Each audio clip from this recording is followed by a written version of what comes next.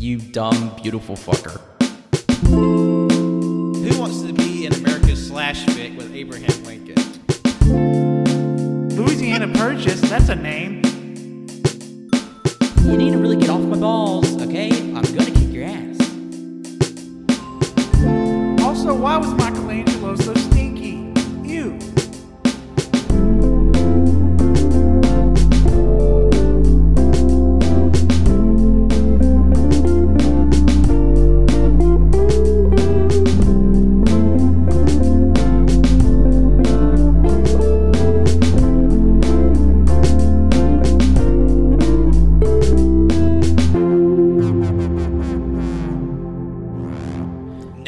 Hello, everyone, and welcome to episode 230 of the All Can Hear podcast. I'll be your host today, Patrick, and joining me today are my three compatible co-hosts. It's Jonathan. Drifting in circles. Someone call it a donut. Colt. Ranger Wenzel. Howdy, partner. Yeehaw. You're just going to scroll past without saying howdy? Howdy then. Yeah. All right. This is week 3 of our month-long tribute to kaiju and kaiju movies and kaiju media. And today we'll be talking about the brand new Netflix anime series, Pacific Rim: The Black. Yeah. Now, if that name sounds familiar, you as kaiju fans, I'm sure that would. This is the third major installment in the Pacific Rim series. We have 2013's original live-action kaiju action movie. We have 2019's Pacific Rim Uprising, and now 2021's Pacific Rim: The Black, which is Uprising was 2019? It's think so. It was either 2019 or 2018. It hasn't been that long. It hasn't been very long. God, that's fucked. It feels like it was forever ago to me. And so, and this series has been a long time coming because we were expecting an animated series from Pacific Rim and Guillermo del Toro way back in at least 2013 to 2014. So this has been through an extreme developmental hell, and of course, this is not really. And I would think this isn't really what the original series was. It sort of morphed and changed along the way, but we're finally getting another installment in Pacific Rim. Yeah, if you don't count the comic books and stuff. But Uprising was 2018, by the way. Okay, 2018.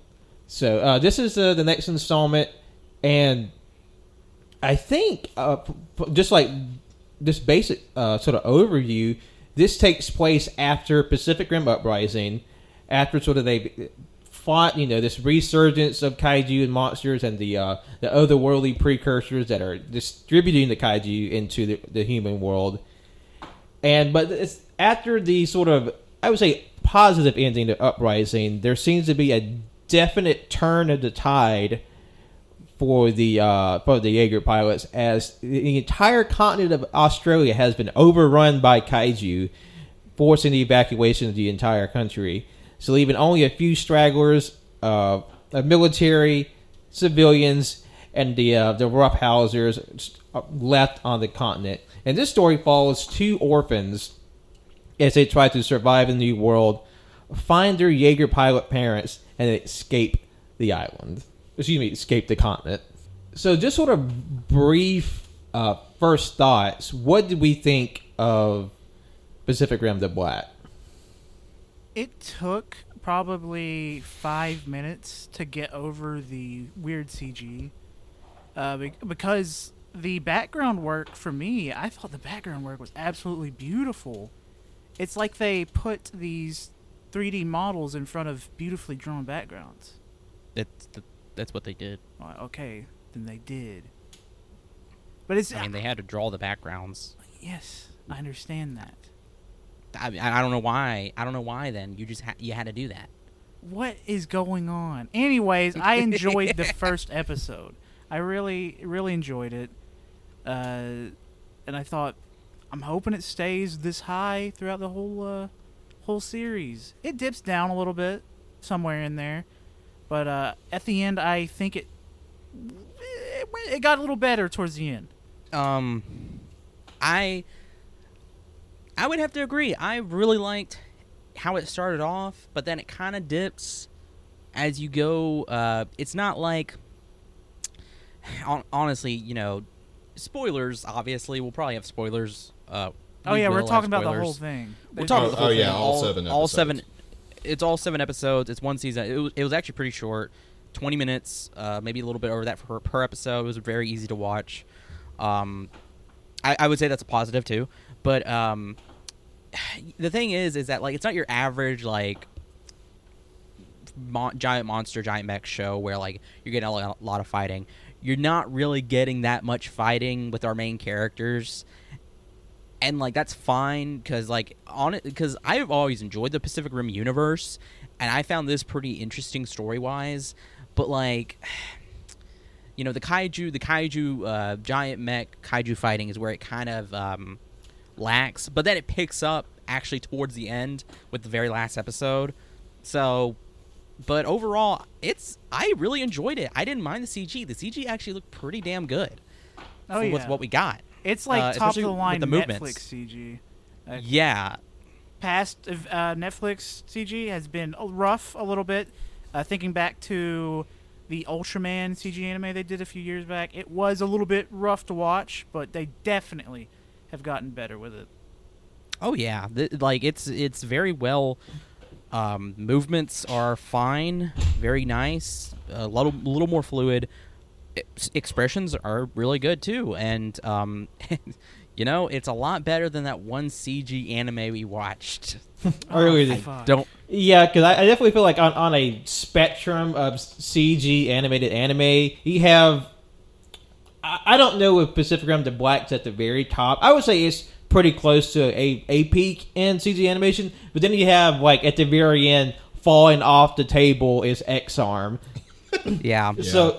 I think we're definitely in the good end of the spectrum. I would say we're like B plus, maybe A rank.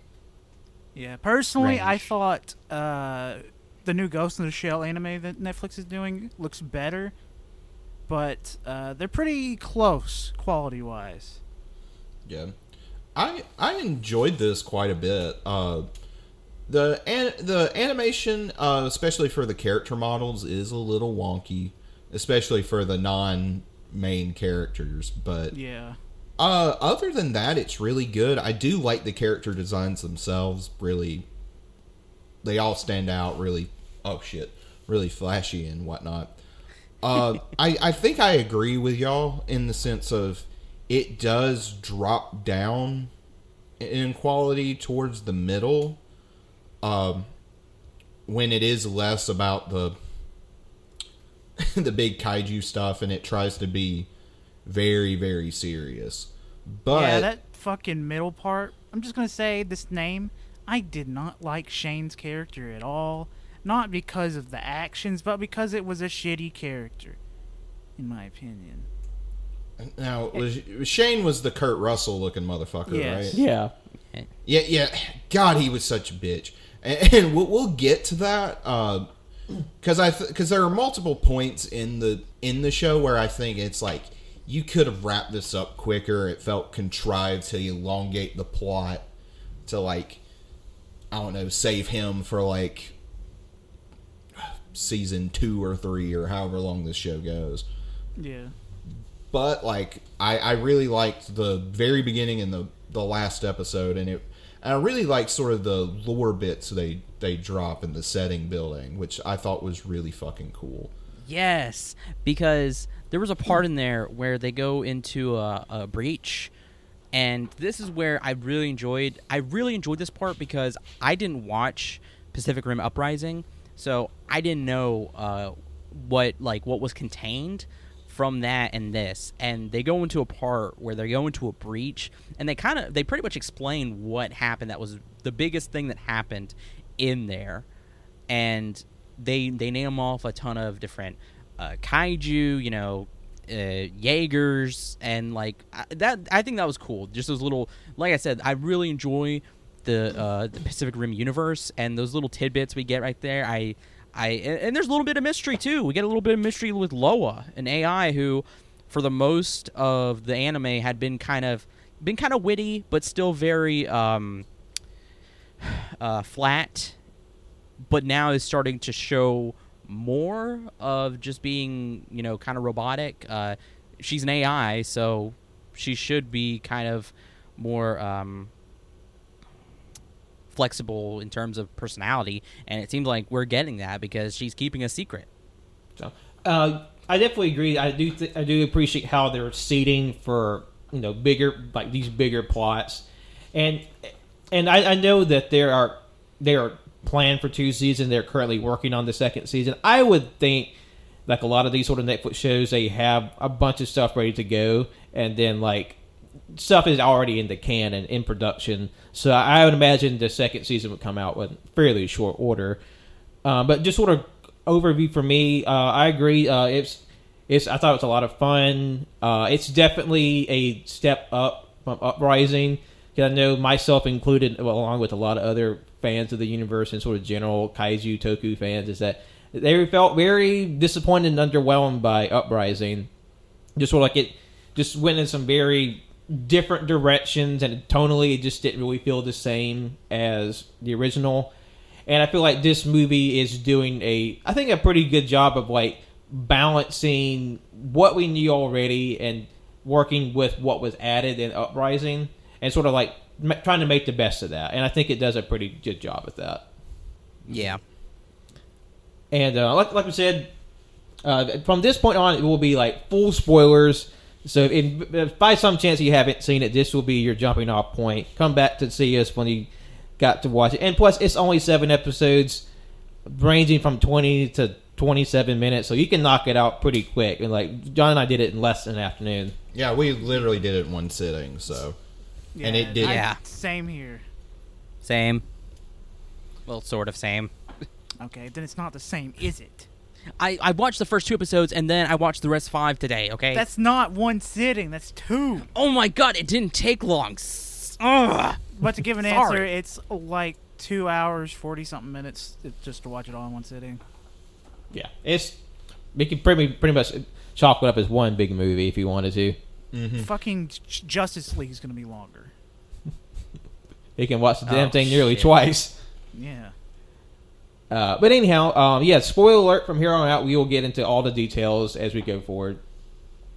So the show opens up with a flashback of the 2 main characters, this brother and sister, as children, as they're sort of fleeing from a kaiju attack on their hometown in Australia. That's where the whole thing takes place. And their parents are Jaeger pilots. They pilot a Jaeger named Horizon Vertigo. Hunter Vertigo. Hunter. I was thinking Hunter Vertigo. I was thinking there's another one called Horizon Bravo. I was thinking that comes in later.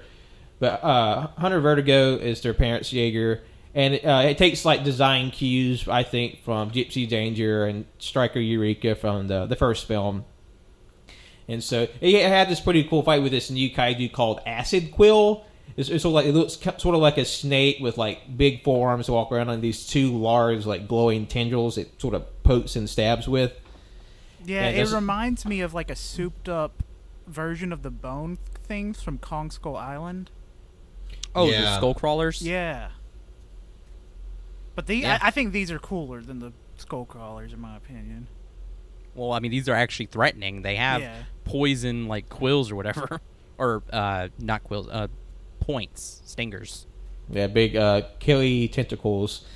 And so they're able to escape the city, but not through some severe damage and casualty, because the few remaining Jaegers in the city, they're also destroyed. And basically this sort of blackout operative is sort of sent out to sort of all the tech in the city is sort of detonated, and the satellites are even like grounded to make sure that the precursors who have sort of hacked into human technology can't access them. And so the parents, they take the survivors far into the desert, or I guess the outback of Australia, and sort of lead them and promise to come back with reinforcements. But we see 5 years later that they have yet to return. Yeah, and they have. Oh, sorry. Can I... Somebody gonna... Go. Okay, I'm going. Goodbye.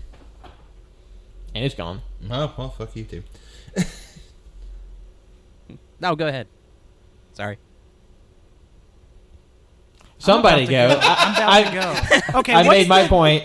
What's the No, name? of no. the- I want to. What's the name of the main mech? The one that's Atlas Destroyer. is Atlas it? Destroyer. Atlas Destroyer. That's the one the parents piloted, right? No, No. Atlas Destroyer is the one that the kids pilot. Okay, I really, really liked the Atlas Destroyer's color scheme. It was very Auburn, War Eagles. I don't care about that, but I thought it looked very cool. It looked like it was a training unit because it had no weapons on it. But I thought it was very cool. Yeah, Atlas Destroyer. Also, a badass name. All of the Jaegers have such good names. I love them. I love them so much. The name Atlas Destroyer implies that it destroys the world pretty much. That's such a badass name, and it's a training unit, and it has no weapons, which is bullshit. I feel like that name's probably a spoiler. Well, For they something down the line. Well, they mentioned something. It was kind of this offhanded comment that it was like a no really big boy Jaeger, but they stripped it down. something happened and they took it out of commission and stripped it down. Yeah. So to I be a imagine that will training be unit. that will tie into whatever Lola's plot is going to be later in the story. Loa being the AI that was that's inside of their Jaeger, which I think is really cool with this series because I don't really remember the AI having like a big part in at least Uprising, because like in the show they're definitely much more like of like a not just an interface or like danger or whatever. There's like it's an actual like conversational like entity they can sort of interact with. And also, Loa's sassy as fuck. Man, she doesn't give a fuck. She was funny. I loved Lola. Man, yeah. And and the parents' Jaeger, Hunter Vertigo, was really sick, and it lacked an AI. Or it had Root. Root was its AI, but it didn't seem Root? to have the same Okay. level of like, I guess, intelligence as Loa seems to. Yeah. Okay, that makes sense.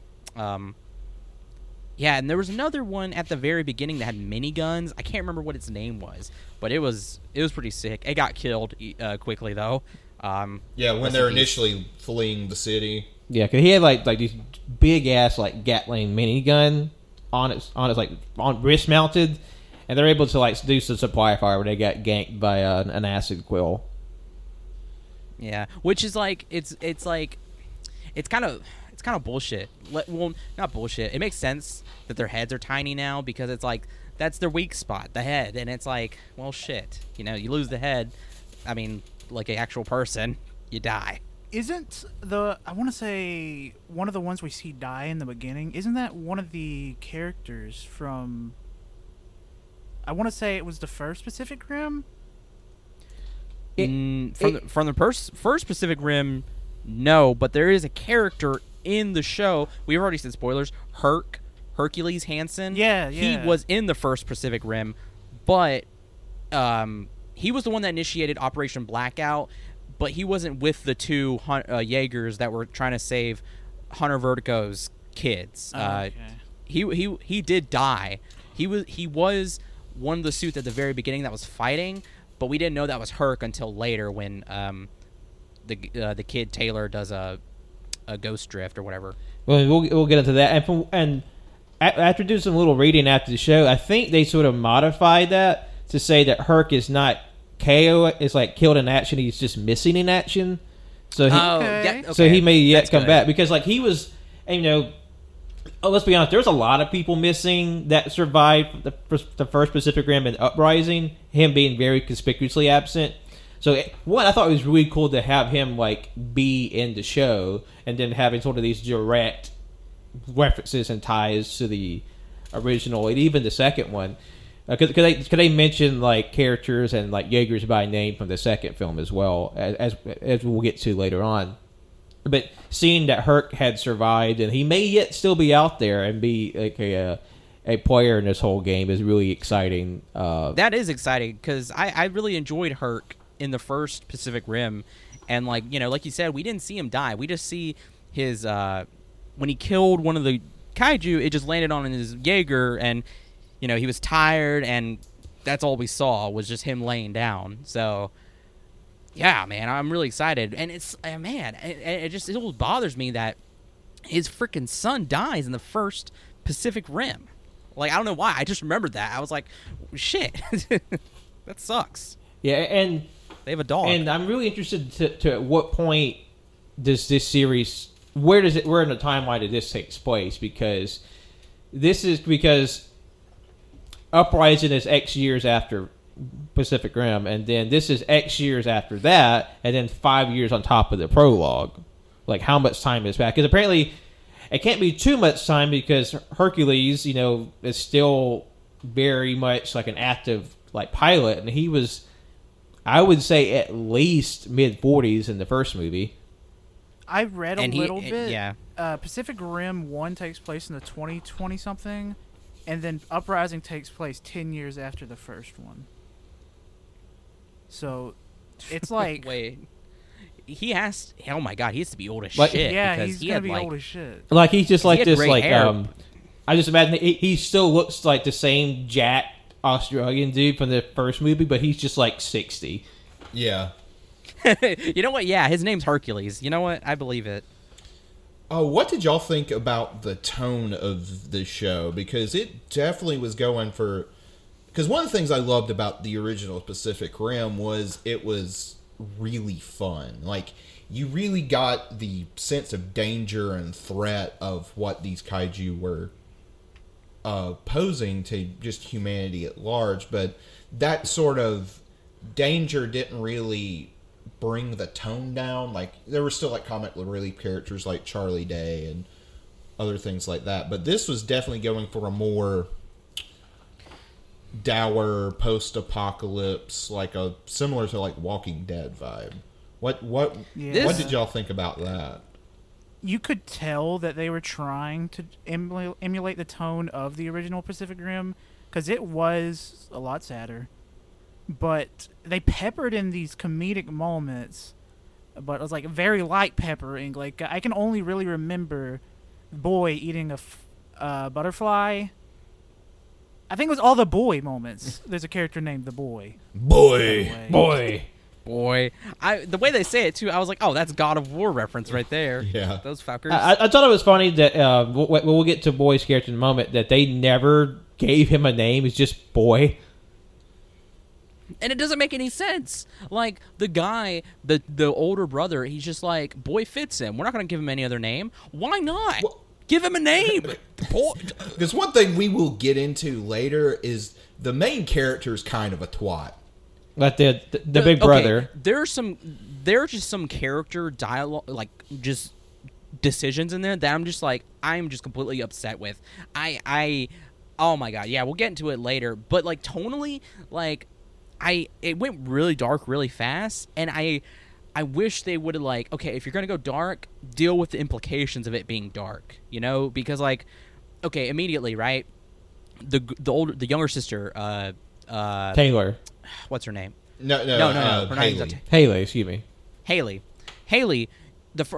she when she activates Atlas Destroyer, it signals one of the Category 4 kaiju nearby called Copperhead.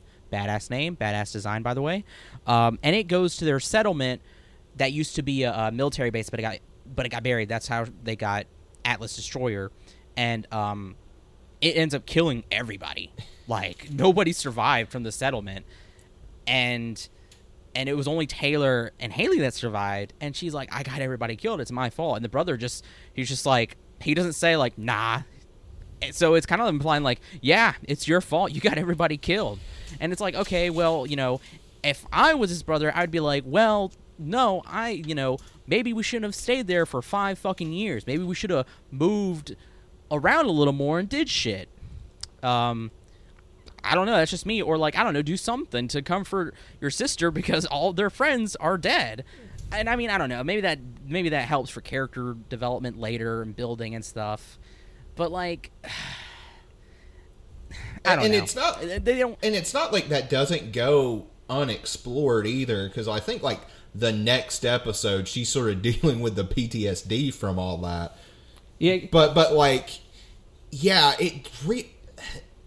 because that was part of the stuff I liked, was what it was like. Even though like I don't really like that choice that she's ostensibly responsible for the death of their entire village, like her best friend, everybody. It's kind of fucked, but like they do sort of do that sort of psychological exploration for like the next episode, and then once they find Boy, it kind of goes off in a different direction. Yeah, like they never really explore it again until we get to the older brother's psychological profile, which is that he feels like a failure. And I mean, and he gets Like, a bunch okay. of people killed throughout the show too. honestly, both of them are directly and indirectly responsible for a lot of people's death. Oh yeah, they're menaces. But the thing is, though, they're indirectly and directly, and it's like, okay, because later they meet like what's essentially a gang of, they're called riders. I don't know what they're called. Actually. Australian I keep rednecks. Yeah, the Bogans. I keep thinking of raiders, like they're like Mad Max. I mean- Fallout Raiders. I mean, or It was pretty something. much Mad Maxing out there. Yeah. Pretty much, they're Mad Max in it. with anime Kurt Russell.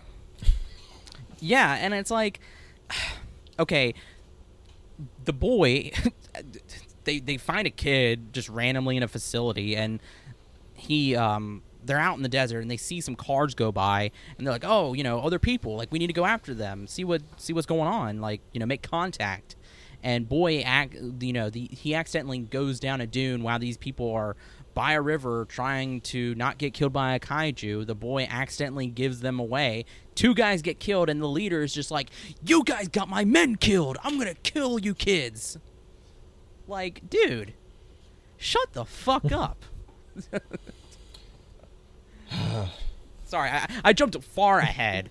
Let's dial it back. I will say, going back to the tonal capacity of the show, I do think if what they're setting up is like after 2 installments where they have these 2 big victories over the kaiju menace, the precursor, the people who control the kaiju, they're having like, okay, y'all got 2 licks on us. Now it's time for round 3, and they really just like turn up the bullshit, because as we find out, because they just unleash all the kaiju, like so many that they have to vacate an entire continent of Australia.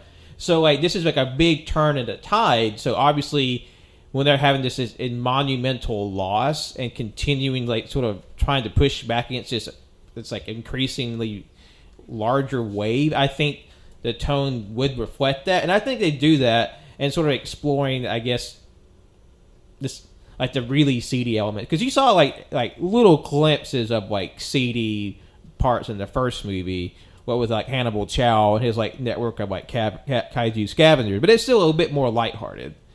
But this really shows like when the bad things happen in the world, the really bad people, they really take to it, and like that's what Shane and his sort of Bogan army is really sort of experts in. Oh yeah, they're Bogan. That's the name of their place.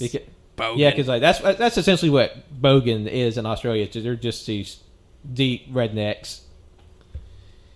But like we said, they uncovered the Jaeger. They try it out, but that accidentally draws in Copperhead, a very strong kaiju, to their location, and it also nicknamed Jaeger Breaker. It's like right away you get the biggest bitch out the box, and it fucks up a lot of stuff. so they end up having to leave after their village is destroyed, and they go to a city that's been completely demolished, where they have to find like basically a battery, because Atlas Destroyer has been sitting dormant for 5 years. I had enough of a charge to get around for a while, but it's dead. So they have to find this disproportionately small battery to put inside the Jaeger. Yeah. Hey, nuclear energy can go far. Yeah, because I was Well- because they had to walk quite a ways to get to it, and me and Pat were talking about like how the fuck are they going to bring this shit back? And it's like, oh, it's because it's relatively small. It was just a. Well, I don't. It's not a nuclear battery because the only Jaeger that I remember having a nuclear reactor was Gypsy Danger from the first one. Hey, I'm just trying to explain the size, because nuclear energy can go a long way. But if it's just normal electricity, that's not realistic. And this show's Yeah, garbage because of it.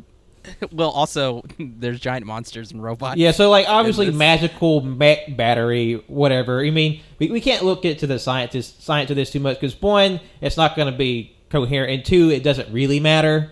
Also, like we got a boy who turns into a kaiju at the end. Like, Spoiler. Whoa, Whoa! And also when they're in the What? city, they meet this other creature which looks like it's part kaiju, part Jaeger.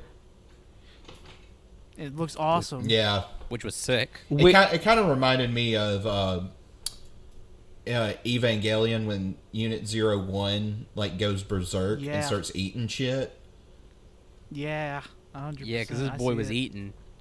And that element is revealed in full a few episodes down the road, but that is, as explained, is from Pacific Rim Uprising, where the precursors basically launched these kaiju like seeds or drones, which would infect a Jaeger. Just sort of, you would see them just like these weird fleshy body parts just like burst up from the inside of the Jaeger, a lot of times killing the pilots. And you just see like spikes and claws and shit just burst out. It's really freaky. But then once they were defeated, and the second one, we find out that one survived and it has like this sort of spurt of evolution where it, like the Jaeger and the kaiju sort of fully combine. So it's just this biomechanical like giant monster, and it looks really cool and pretty freaky at the same time. Yeah, because it's intelligent. It has no allegiances, and it was awesome. And we find out that it's not like explicitly a malicious creature. It's just more like it's acting like a territorial animal would. Like, oh, you're encroaching on my space and you're hostile. Well, I'm just gonna attack right back. Doesn't matter what it is. Yeah.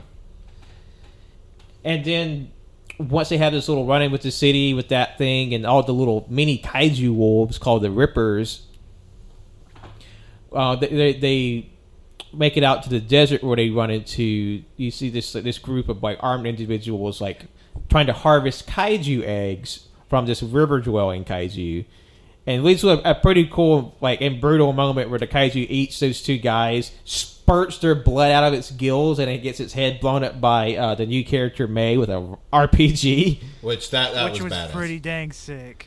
Which the way it shunted the guy's blood out of its gills remind me of a oh man, what is it called? I think it's called a frilled shark or some type of fish, which was it was pretty much like a combination between aquatic and like land, because it was a very long body but it had legs. Oh man, it looks so sick. But no, something I should say though is that, okay, you're wondering, they went to go get that battery, right? They got the battery, the boy that they broke out, okay, and they got back to their Atlas destroyer, but then turns out the battery they had, they dropped it and broke it. Oh my god, So like now- I was so mad. I was just like fucking frustrated.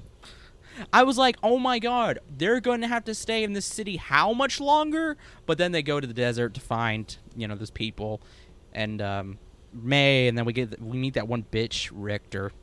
I hate you, Richter. Yeah, Richter's a little bitch, but I think May is probably my favorite character in the show, and like when you meet her, you kind of know where her story's going to go. Like She's just initially like aggressive and hostile character, and then like because she has like a divergent character design, like okay, she's gonna end up being more important and probably joining the good team, but you find out she has like this very complicated history with the Bogan army and Kurt Russell lookalike Shane.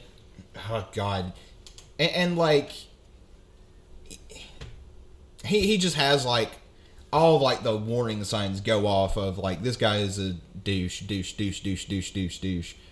Yeah. Man. I don't know. It was like, God, man. It was just so. It was so. Ugh. There was a part in there where we meet another character who's also special because of what he's wearing. His name is Joel, and he's their tech guy. Well, second tech guy. Because there's another tech guy that looks actually really cool, but he's very small. And Oh, Spider. Yeah, I wonder Spider, about yes. Spider. He's just like, he looks like he's a 4-year-old with like a Kamen Rider helmet and like a hoodie, and like he was super cool. I loved him. He was. But we meet this other guy, Joel, and there's a moment in there where, of course, sorry, I'm jumping so far ahead. I have a lot to say about this show. We find out that, because Shane is the piece of shit that he is, that he has his own little Neuralink, and that's how he interrogates people pretty much, and that's how he interrogated Taylor. He went into his mind and looked at all of his memories, and he's like, oh yeah, we got access to Jaeger now, so let's go to get that Jaeger. They go to get that Jaeger, and then like, all right, we need Joel to go inside and check it out, see what's going on. He's like, all right, Joel, you got to establish a link or I'm going to kill you. So he does, and he's like, you need a co-pilot. Take any of the riders. Richter's like, but they're my guys. It's like, yeah, well, we're using them.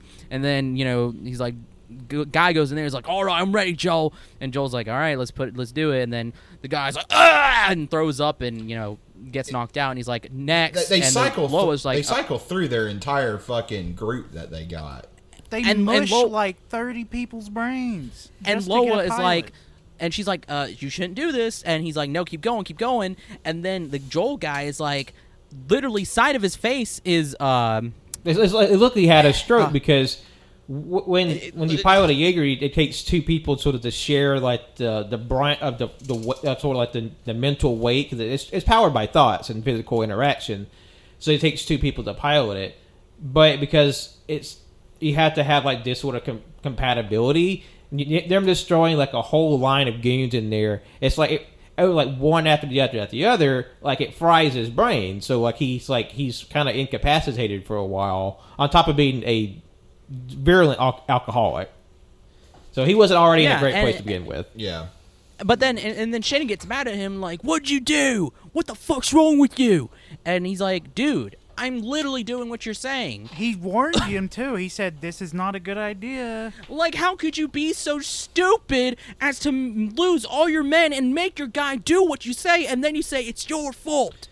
And the thing is they present Shane initially as sort of this, like, kind of Machiavellian type of political player in the sort of, like, different gangs that they have, but he makes all these just ridiculously stupid decisions that, like, this is where it kind of bent my suspension of disbelief, in the sense of not necessarily that he's just like, I don't know, he's kind of like a manager who gets power hungry and then will like, you'll do something and they'll yell at you anyway because they're a bunch of fucking twats. But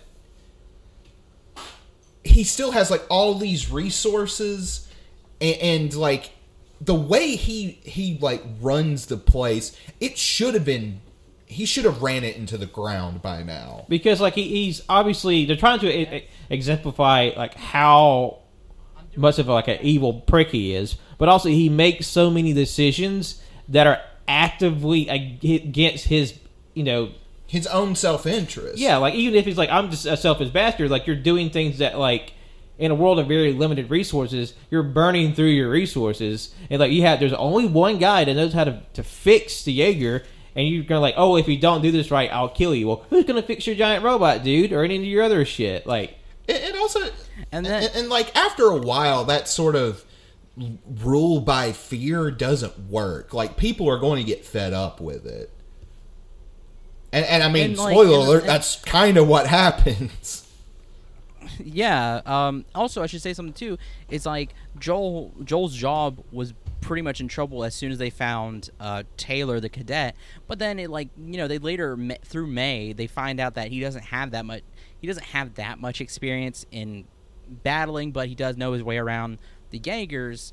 But like also he threatens to kill Taylor, and he almost follows through on it. And it's like, You're gonna have so you're gonna nobody. kill- You're gonna have no one. you're gonna used you're gonna to have you. nobody who's gonna know how to do this, and then what? He's gonna get somebody else to do it, like to figure it out, and it's like they don't figure it out, and then he kills them, and then like, dude, you're gonna go through all of your resources. There is literally like barely anybody left in Australia right now. And that's when y'all talk about like how like it kind of dips in the middle. This is the thing that kind of bothered me. Like, and not to say that these type of people don't exist, but the show tries to present him as this sort of like evil mastermind type of guy, but his actions are self-destructive.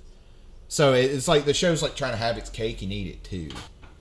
And I mean, yeah, you know, you can have like I get it, like they're trying to make these villains evil, like evil, so like, you know, they're stupid or whatever. But it's like, okay, if they're a villain, then why would they be so goddamn stupid? Like, yeah, because by the time they end up escaping with the fucking Jaeger, I mean, it's like, oh, okay, yeah, kind of makes sense. And like as like a season-long antagonist, he was definitely the weakest, and that's saying something. Where most of the other antagonists are literally just mindless monsters. yeah, I thought it was actually pretty more interesting with Copperhead, you know, hunting them, than it was Shane just being a piece of shit. And I was looking you know, forward to the Copperhead stuff, and I just wanted Shane's scenes to just get over over already. with. Like, and I don't know. Maybe they wrote. Maybe that's saying that they wrote a good character. I don't know, but or a good villain. But like, and then also there's a point in there where okay, Taylor has to pilot because Copperhead's coming, and they're like, I don't want the two, you know, brother and sister to do it. I want one of my guys to do it. So they get May in there. So May pilots with him, and it's just like, you know, they're fighting it, and she's like, you should have killed it when you had the chance. It's like, bitch, there are no weapons on this thing, and now you know that I'm just a cadet. like I haven't been on the. What do you mean I should have killed this? There was no way for me to kill And also, this. she doesn't have much room to talk about killing something when she had the chance. Oh my fucking god! Because and this is probably my biggest problem with the Shane plot is they have multiple chances. I'm talking multiple, like we're talking probably in the double digits to just kill this motherfucker and just fucking end it. And it's not like they don't have any motivation. Like, I guess they're trying to pull this shit with May. It's like, oh, he's like a pseudo father and blah blah blah. But Shane like, keeps doing like just stupid shit, and also we learn stuff like about his past, and May learns stuff about his past, like how he basically just took her from her own family and like brainwashed her. Her actual Yeah. family. Like literally, like there's a point in there where Joel, probably one of May's only friends in that group, is like, hey, everything that Shane told you is not real. He literally made up everything. He put fake memories in your mind with the Neuralink, and that he took you from your actual family. You were kidnapped, and he raised you, and he thinks of you as his family. And that's the thing. That's where I get really just aggravated at his ambitions. Is that May? They say that May is the family that he wanted, but then he also wants to be a huge like power megalomaniac. Like, okay, I mean, sure, there can be kindness and evil, but this is just dumb because then like, okay, then Taylor even agrees. He's like, yeah, it's like, why would Joel lie? It's probably true. It just doesn't make any sense to, you know. And then like also May and Shane's personalities conflict too much because he's evil and she's good. And I mean, literally this guy is threatening to kill. Not only just that, you know, one's evil, one's not. I mean, May is very brash and abrasive, which you wouldn't think would mesh with fucking Shane's personality, who like demands subservience.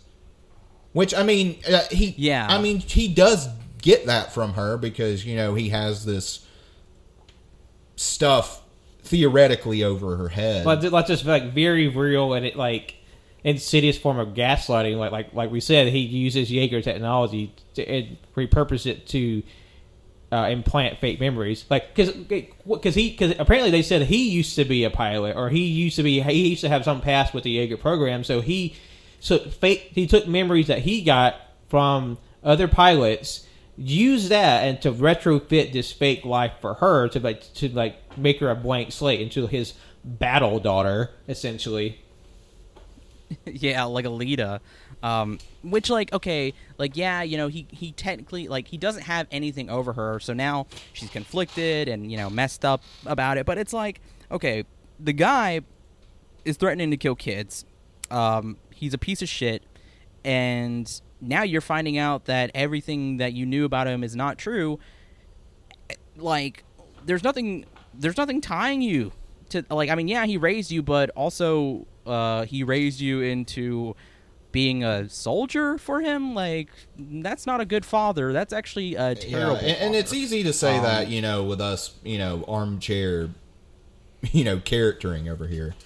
But like yeah. Shane does like so many things like back to back. And I think this is probably my biggest issue with his character is he does so many evil things that it's just like, put a fucking bullet in him. I mean, because she there isn't capped the other guy, the Richter guy. Yeah, and I mean, he was way less evil. And honestly, like, even though Richter's a bitch, I mean, he still kind of has a point of being mad at the kids because they got his friends killed. Like, twice.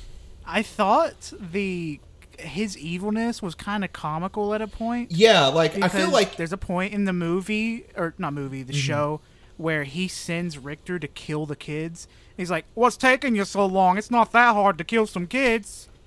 I thought that was very dumb and very funny. And it's just... he does so many just unabashedly evil things. It's like... Because at first he starts out pretty interesting because, you know, you see him, he's a bad dude, but, you know, he you know, in this world it's kill or be killed, so you can kind of understand it, but he takes too many... I think the writers take too many steps with him to where I don't know how you make him any more interesting. Yeah, I think something... Because, you know, they're in Australia, the continent's been taken over by kaiju, and the reason why that he needs this Jaeger is so that, you know, this gives him more power.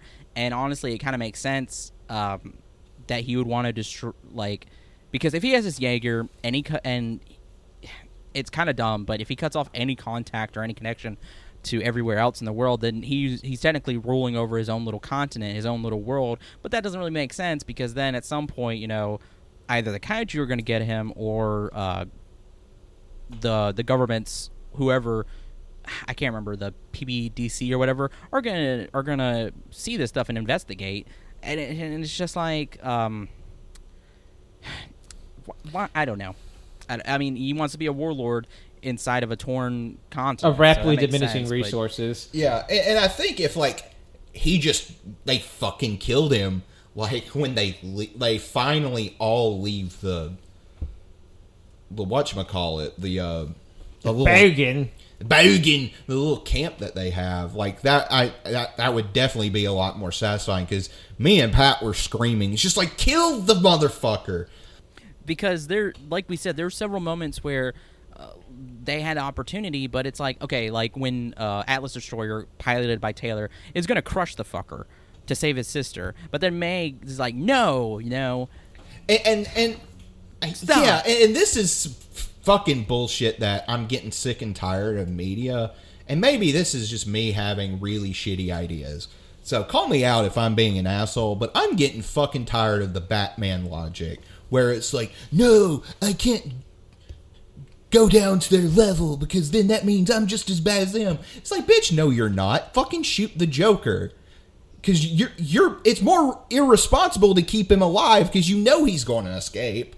And I mean, granted, you know, obviously they have to do that to keep the status quo. Yeah, or comics. plus, like, I mean, even though you can sort of say, like, oh, yes, the comic could do whatever, like, there's meta reasons why Batman keeps the Joker alive, but just like at least I would say on a psychological level, moral level, like, your one act of killing a villain does not equal, like, an entire lifetime or a sequence of events of them doing, like, aggregated bad thing, so one doesn't weigh out. Well, and the Yeah, other. well, and then and the I mean, and the- like, sort of like the meta reason why he's kept alive. It's so he can fucking kill Joel in like the most brutal fucking That way. was had me really surprised. I was not expecting Joel to get his head blown up with a bomb walkie-talkie. I was so sad. I was legitimately sad that he died. Yeah, as soon as I heard I can't remember what he exactly saying. He's like, well, I got these walkie-talkies, you know. As soon as he brought I have out... an insurance policy on him. Yeah, as soon as he said the insurance policy, I thought, why doesn't he throw it? As soon as I heard insurance, throw it. Please, Joel. But no. You know, and the thing is, too, it makes so much sense that he would have somebody else pick it up and then it blow up, because earlier, whenever they're trying to take down the Jaeger with RPGs, he's like, don't aim for the head. May's in there. Oh, my God. And it's like, dude, you're cutting off more resources, okay? If you're so smart, if you think you're so smart, so good, then do all of it yourself. Stop hiring people to, I don't know. So, but Enough of that bullshit. So we definitely had a lot of time concentrated on the villain, but moving to the next part of the story, so they grieve and bury Joel, and still Taylor has to deal with the strain of piloting a Jaeger by himself, even with uploaded memories of people who managed to survive that. Because most people who try to pilot by Jaeger by themselves die or end up brain dead because the weight is just too much for one person's mind.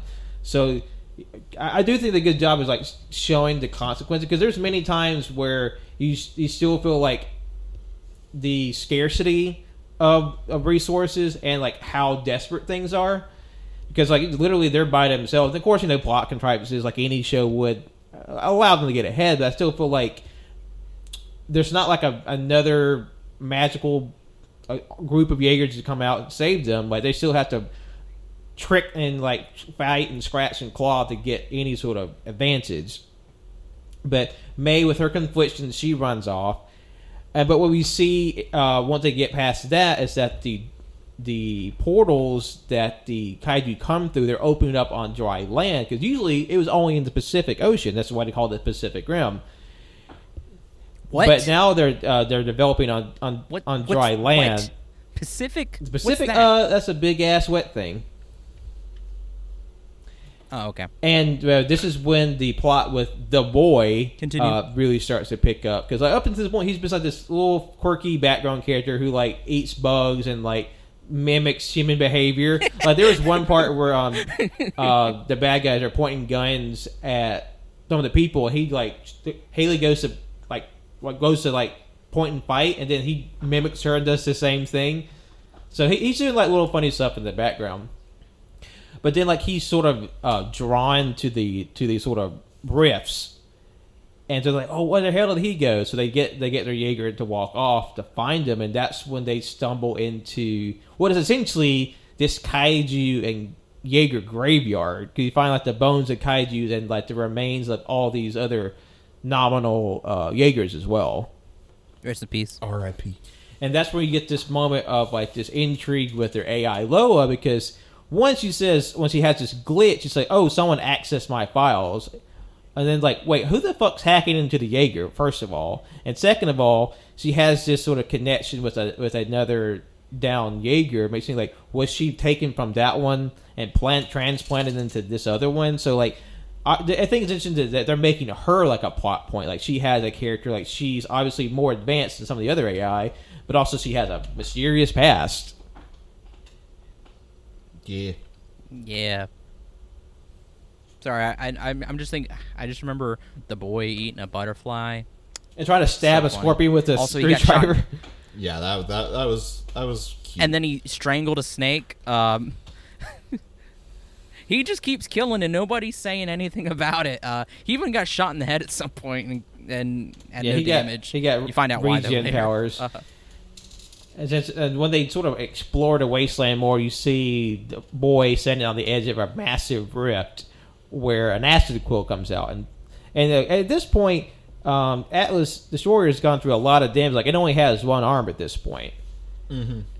Yeah, forgot to say that. It only has one arm. It sucks. And then the acid quill comes out, and it's about to kill him, But who shows up to save the day? The fucking Kaiju Jaeger. Shane. Not Shane. Shane. What did the Apex. They called him Apex. Yeah.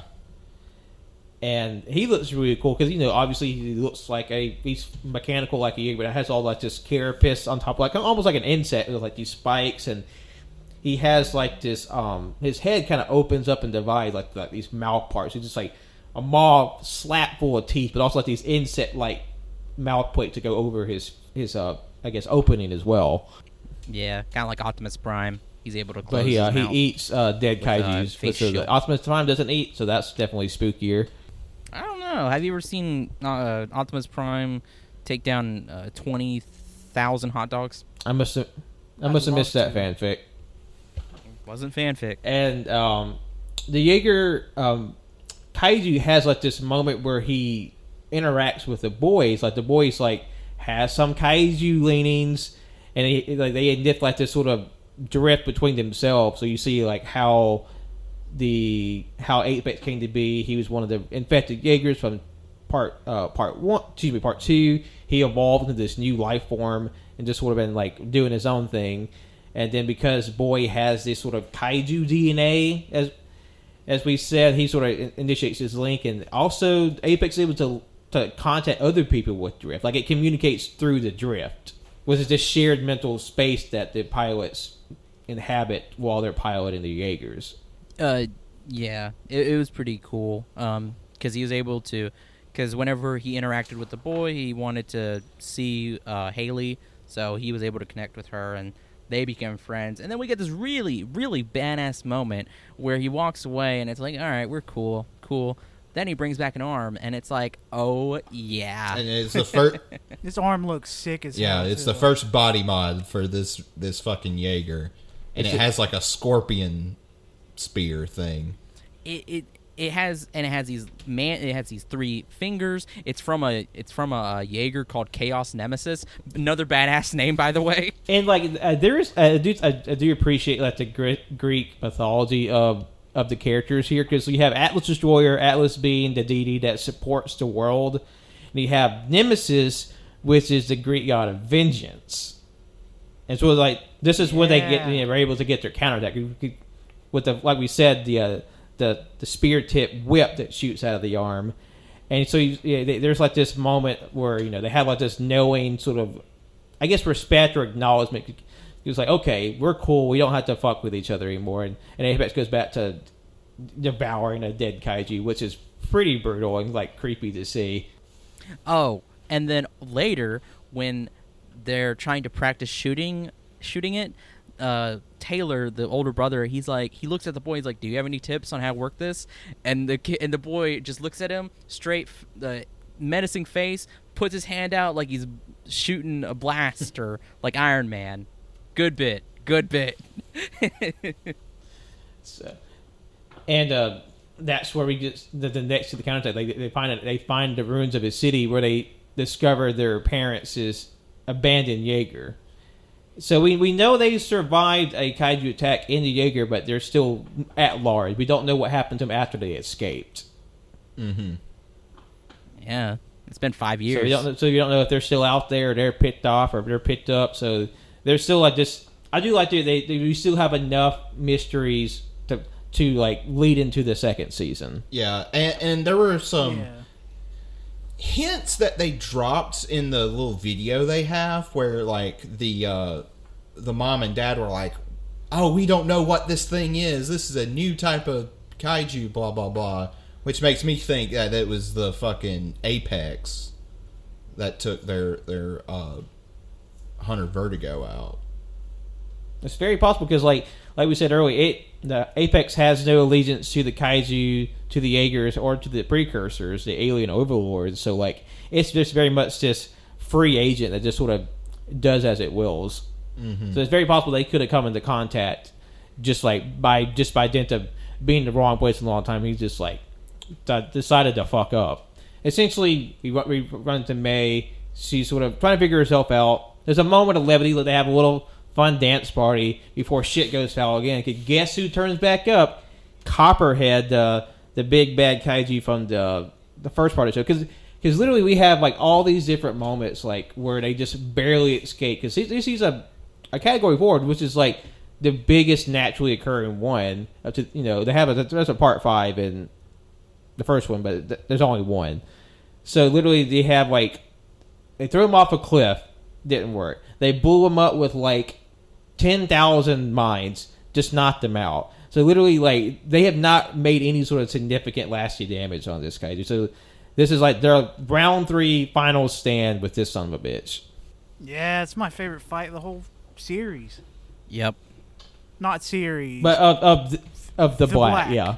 And at this point, May and Taylor are piloting Atlas Destroyer, and they're sort of just getting every lift they can, because they only have their spear whip, which they have to, it's not as directly damaging like a sword or a blade is, so they have to be judicious with it. Plus, they're still figuring out how to use the damn thing. Yeah. But it does lead to some pretty sick moments, like when they use one of their claws to like rip out a chunk of Copperhead's chest, and they slice off one of his hands or feet with like the blades on the whip. Yes, it's so cool. I love the fact that like when you shoot it out, it's a normal, just like a string, but they can also shoot sharp blades like a chainsaw, and you cut it's like, the arm off. It's a bladed chain, pretty much. It's so sick. It's like Ivy from Soul Calibur. Essentially, like you got Ivy and like Scorpion did the fusion dance. You get this thing. Oh hell yeah, yeah. And in the precursor to like Atlas taking on Copperhead, we see the boy react to Haley being knocked out by Copperhead's attack, where he activates his superpower and becomes a miniature kaiju. And like we all knew he had like some kind of kaiju like boogity boo, but like I'm not sure if I was really expecting to do this like whole anime level. Like, oh, he is a kaiju. I don't know if I was quite expecting that though. Yeah, I was the same boat. Yeah. But I will say his fucking wasn't kaiju design was fucking sick. Yeah, it was. And this seems like something that would be saved for like a very main like character, but it's saved for him, which is fine. I'm excited to see where this goes. And imagine he's going like his kaiju form is going to continue to evolve as we get into the second season. Yeah. And they have this to continue to fight. Haley wakes up and she sees her parents' mech. She goes up to it because it still has an active warhead, but it's just jammed. So she's able to kick it out and turn on the robot. So she aims the missile, and they're able to kick Copperhead to the air, and they knock the missile into its little chest hole, blows the bitch into smithereens. I did not like how she, to dislodge the nuke, unjam it, she had to kick it. Very unsafe. What are you talking about? What could go wrong with kicking a nuclear warhead? Okay, there was a bit in there too where because the kaiju kid, he gets trapped under some rubble as a kaiju, and Taylor is just like, we picked him up in Meridian, and then like he was like, I thought maybe the government might have made him, and then May's like, homebrew kaiju, like impossible, no way, dude. Like where else would he come from? Like okay, what makes you think it's impossible? Because there are giant robots, there are aliens, there are giant monsters. So you don't think it's possible that the government decided to splice human DNA and mix it with kaiju DNA to make a perfect hybrid? What do you mean that's impossible? Not possible. What? Anything's possible in this stupid, crazy world. It's not out of the realm of possibilities, but until it's confirmed, he could have just been like captured and kept sated in this tank. It could have been like the precursors. Yeah. Because they did some, they're the one that made the kaiju and like made the kaiju seeds that infect robots. So, no, I totally get it. Like, it's totally possible that he was captured, because later we finally actually get to see a group of characters that were referenced earlier in the season called the Sisters, and apparently he is the kaiju messiah. Yeah, which was like, what the fuck does that mean? And then that's sort of the cliffhanger the season ends on. Because we have like this mysterious cult. We were introduced to these things called the Sisters, and they had like this barter system with Shane. Where like, if you give us kaiju eggs, we'll give you like resources like tech and things like that. And that didn't go well. But so obviously there's these weird cult-like entities that one are worshiping the kaiju and collecting their parts, but also two, they can control kaiju because the Ripper mini kaiju dogs, they're apparently can be controlled by the Sisters as well. So like, I'm very interested to see like one, what gives them that ability, and two, like how or if they're connected to the precursors, because we don't know if they're directly working with them or just like they're just a third party that of like kaiju like fanboys. Yeah, that'd be funny if they were just like no, the kaiju aren't made by aliens. That's propaganda. It's a conspiracy. And it's like, bitch, we saw them being created by the aliens in the dimension. What do you mean? They are fucking kaiju truthers. Well, it's funny you say propaganda. The poster for the Pan Pacific like Kaiju Defense Corps is very clearly modeled after Soviet propaganda posters. Oh yeah, yeah. I saw that. I was like, what? Like that's immediately recognize that. But yeah, I mean that's at least as far as the plot goes. Everything that happens, I kind of went through it semi in order. I will say one of my favorite things about the show is like I really like how they explored more of the like mental drift, like how when two people pilot, like their memories are basically mixed together in a mental headspace. So like a lot of people's, like basically everybody's brains have touched this at this point. Like you see other people's memories go into her. Like basically when Haley and May drift, they sort of like, oh wait, we had this sort of shared trauma of like we killed a lot of people directly or indirectly, or like when Joel was like having 30 men crammed to his head, like he lost a lot of his sort of tech skills, but he gained like a lot of their like menial skills like combat or like knife throwing or juggling, like all these sort of extra things. I thought it was really cool how they really dived more into that aspect of the show. Yeah, I did too. It kind of reminded me of the mind meld from Rick and Morty. Oh, with the dragons, Morty's mind. Oh! Slut dragon. Yeah. Okay. I was thinking about Morty's mind blowers or whatever. Well, with May, that's kind of what happened. Yeah, that is. Man, yeah, I really enjoyed that too, especially when because Joel was able to convince Taylor to do that ghost drifting solo, where he was able to first co-pilot for him to have a second set of memories. He was able to use other Rangers' memory files, which he used Herc Hansen. That's where Herc Hansen comes in, and it was interesting too because Herc Hansen's memories replaced his memories. So like earlier in the show, whenever he finds like certain Jaegers and stuff, he recognizes them, but he doesn't because they're Herc Hansen's memories. I thought that was interesting as well. Also, it implies more that family members are easier to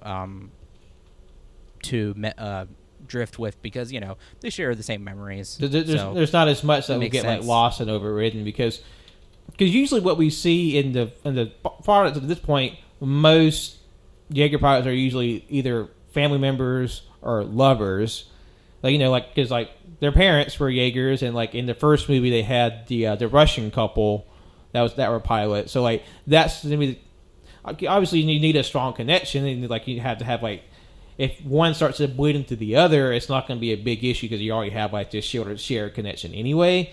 So like them really highlighting that has been one of my favorite sort of parts of the show because they had that extra time to flesh out this part of the universe. Yeah. All right, but I guess sort of wrapping up, what we hope to see from season 2, and will we recommend this to any kaiju fans out there? I really want to say that You know, like I said, I actually really enjoyed it. I say give it a go. Easy watch, really easy. Like, you know, it dips a little in the middle, but honestly, it kept my attention. And you know, and like we get angry and we say all this stuff before, but really, I want to see how it's more fleshed out in season 2. I want to see where it goes. I want to see if there's anything they correct. I want to see if there's better battles, because Jesus Christ, I mean, you know, I know it's not all about battles, but come on, man. Atlas Destroyer got his ass kicked for most of the show, so like, can we get some more wins other than them fighting Copperhead? I just want more battles, period. Like, it just felt like it was lacking. Like, there was only 2 episodes with awesome fights, in my opinion, which is the first and the last. Yeah. I want to see more body mods for the Jaegers. Yes. Like jerry rigging it with like making it like a junk Jaeger. Yeah. And also too, like I really want to see more like character exploration and world building, because what they sort of introduce with like the different camps, I'd be interested to see sort of that, the politics of that and how that plays into different things. Also, what's going on outside of Australia? Yeah. Yes. It's been 5 years. Like, what's happening? Like, are they still fighting in other continents? Is all the precursors focus on Australia? Like, what's going on? I guess until we get like a place with working tech, they won't know what's happening in the rest of the world. But that gives us, if they resolve what happens with Australia, that gives us like, you know, this whole extra like rope to play with for like a longer continuation, like what's happening in the rest of the world. So I feel like there's a lot of good potential here for like exploration. Yeah. Like we said, like obviously if you're a kaiju fan, you're used to being like, you know, action being at the beginning, bookmarking a program. Like let's face it, Showa Godzilla films, you know, the action is sort of at the front and the back end of a picture, and the middle is kind of where like the talky human parts are. So that structure shouldn't be too unfamiliar to you, even if it's come from a more action heavy series. I feel like if you're a kaiju fan, you'd be at least be able to weather that. I think there's a lot of fun here. I think we all had a good time, and there's some really legit surprises and shocks. Like that one part at the beginning where they take the missile and shove it down that one acid quill's throat, and he fucking blows up. That was sick. Yeah. Yes, that was sick, because it was almost about to hit their kids, and that was sick. Yep. So I think we're very much looking forward to season 2 of Pacific Rim: The Black, and hopefully to just like a general continued expansion of the Pacific Rim universe. We don't really have a lot to play with here, and it's been just a long time between sort of installments, even like outside of, you know, movies or animation. I mean, Yes. Okay, hear me out though. Okay, I know we got one good movie and one bad or okay movie, but it would be kind of neat if they went animated only or animation like currently only right now.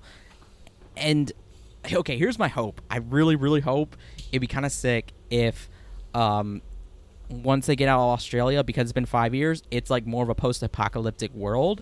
Like, that'd be kind of cool, because then it's like, what? You got a jerry-rigged Jaeger now traveling across the world fighting monsters. I want more jerry-rigged robots fighting each other. Hell yeah. Also, like, I don't know if he would want to come back, but I would like to see Guillermo del Toro come back to the series. yeah. Please. I know Please. he's childlike in the good, best and worst ways, because he has these wonderful, fun ideas, but also he's very easily distracted by the next thing he wants to do. Yeah. That's true. You gotta love him for it, God though. bless him, because he's a tremendous creator, and we're glad he gave us this much so far. I don't know to what extent he has an involvement with this, but I think, you know, him having any fingerprints on it again would be fantastic. Yeah, even if it's just like, I don't know, like a little bit with the show, or even doing another movie. Like, knowing him, he probably doesn't have much of an interest to come back, Because I imagine the first movie was, I mean, at least in his mind, was supposed to be a one and done. I know he had Yeah. like at least after the first movie he had like a bigger world planned. I think just because like we said, he's very sort of attention deficit. Well, and he's gotten screwed out of some things in Hollywood too. So and I know like the whole thing about the kaiju being like, I mean the kaiju seeding into yogurts and then mixing, that was a plot point that was going to be in the original animated series that was pitched in 2013, 2014, which kind of got picked up by the second movie and it's sort of lived on through this. So like I still think like the DNA of his concepts initially will live on, but of course also like he's very much wants to move on to his next newest idea, which he gives all of his attention to, which is awesome. But also like for fans who really like to see his other stuff fleshed out, you kind of just have to hope and wait and see. I was gonna say, if Netflix is charging what, like $18 now for a subscription, like get him on board for the show. I bet 100% he would love that. I mean, I don't know him personally, but I think he would love it because we know he loves kaiju stuff. I just don't know what, because I know he's got like one movie I think that's supposed to come out either the end of this year or next year. Antlers, please God, I want to see Antlers so and bad. then he's got a Netflix movie. It's a Pinocchio. Yeah, it's a horror version of Pinocchio that's stop motion. Yeah. Really? Oh wow. Okay, So- I want to see that. So I didn't obviously know he's that. at the Netflix Oh, headquarters.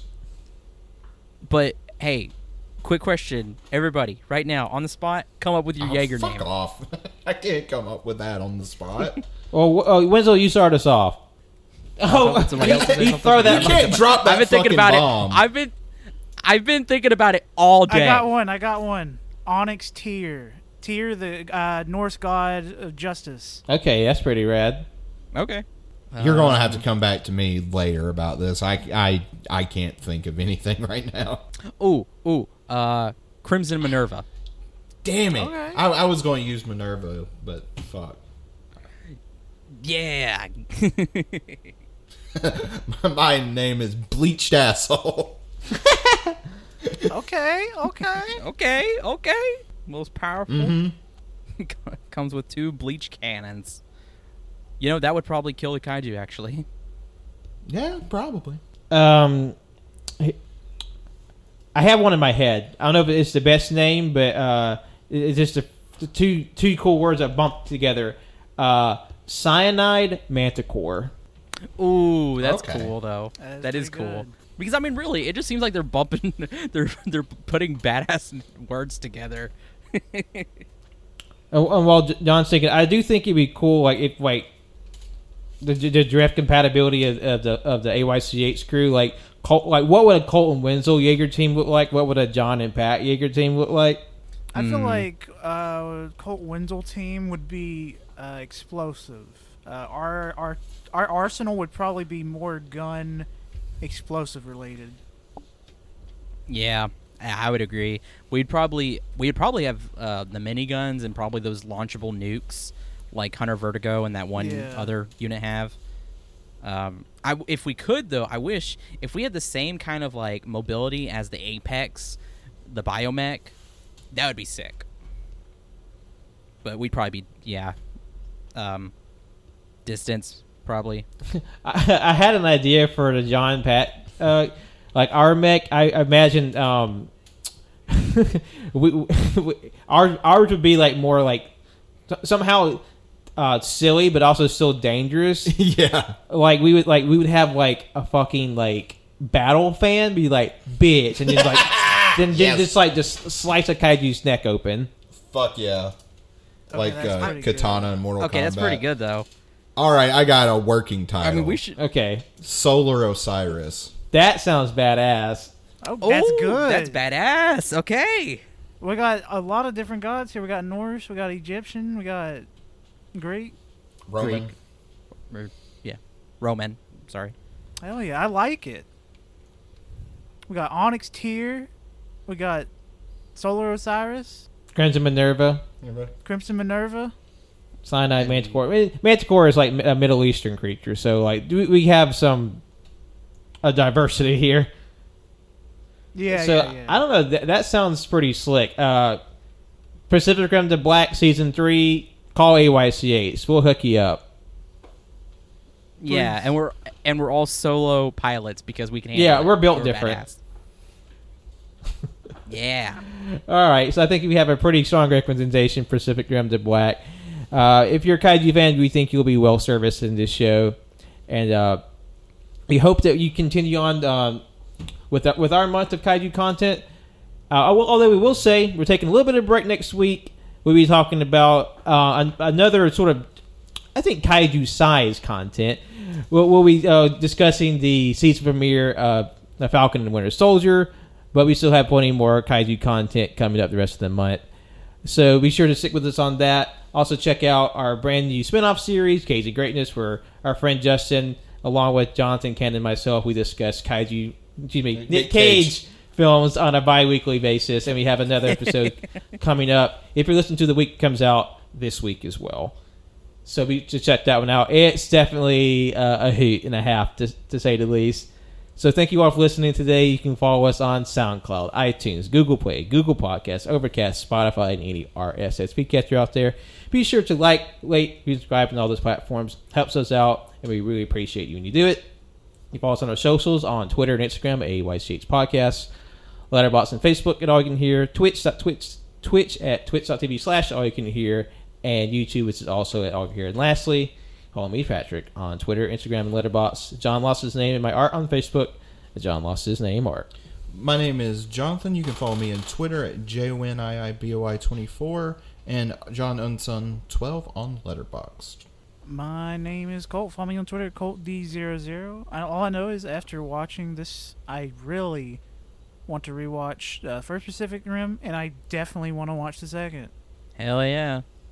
Thank you for listening. I'm Winslow. You can follow me on Twitter at WinsleyBook. You can follow my art Instagram at WalterWinsley. Go to my Linktree, my Goodreads, and my Letterboxd in there. So check those out. Thank you. All right, thank you all. Have a good night, and talk to you very, very soon. Bye-bye. Goodbye. Crikey! Boken.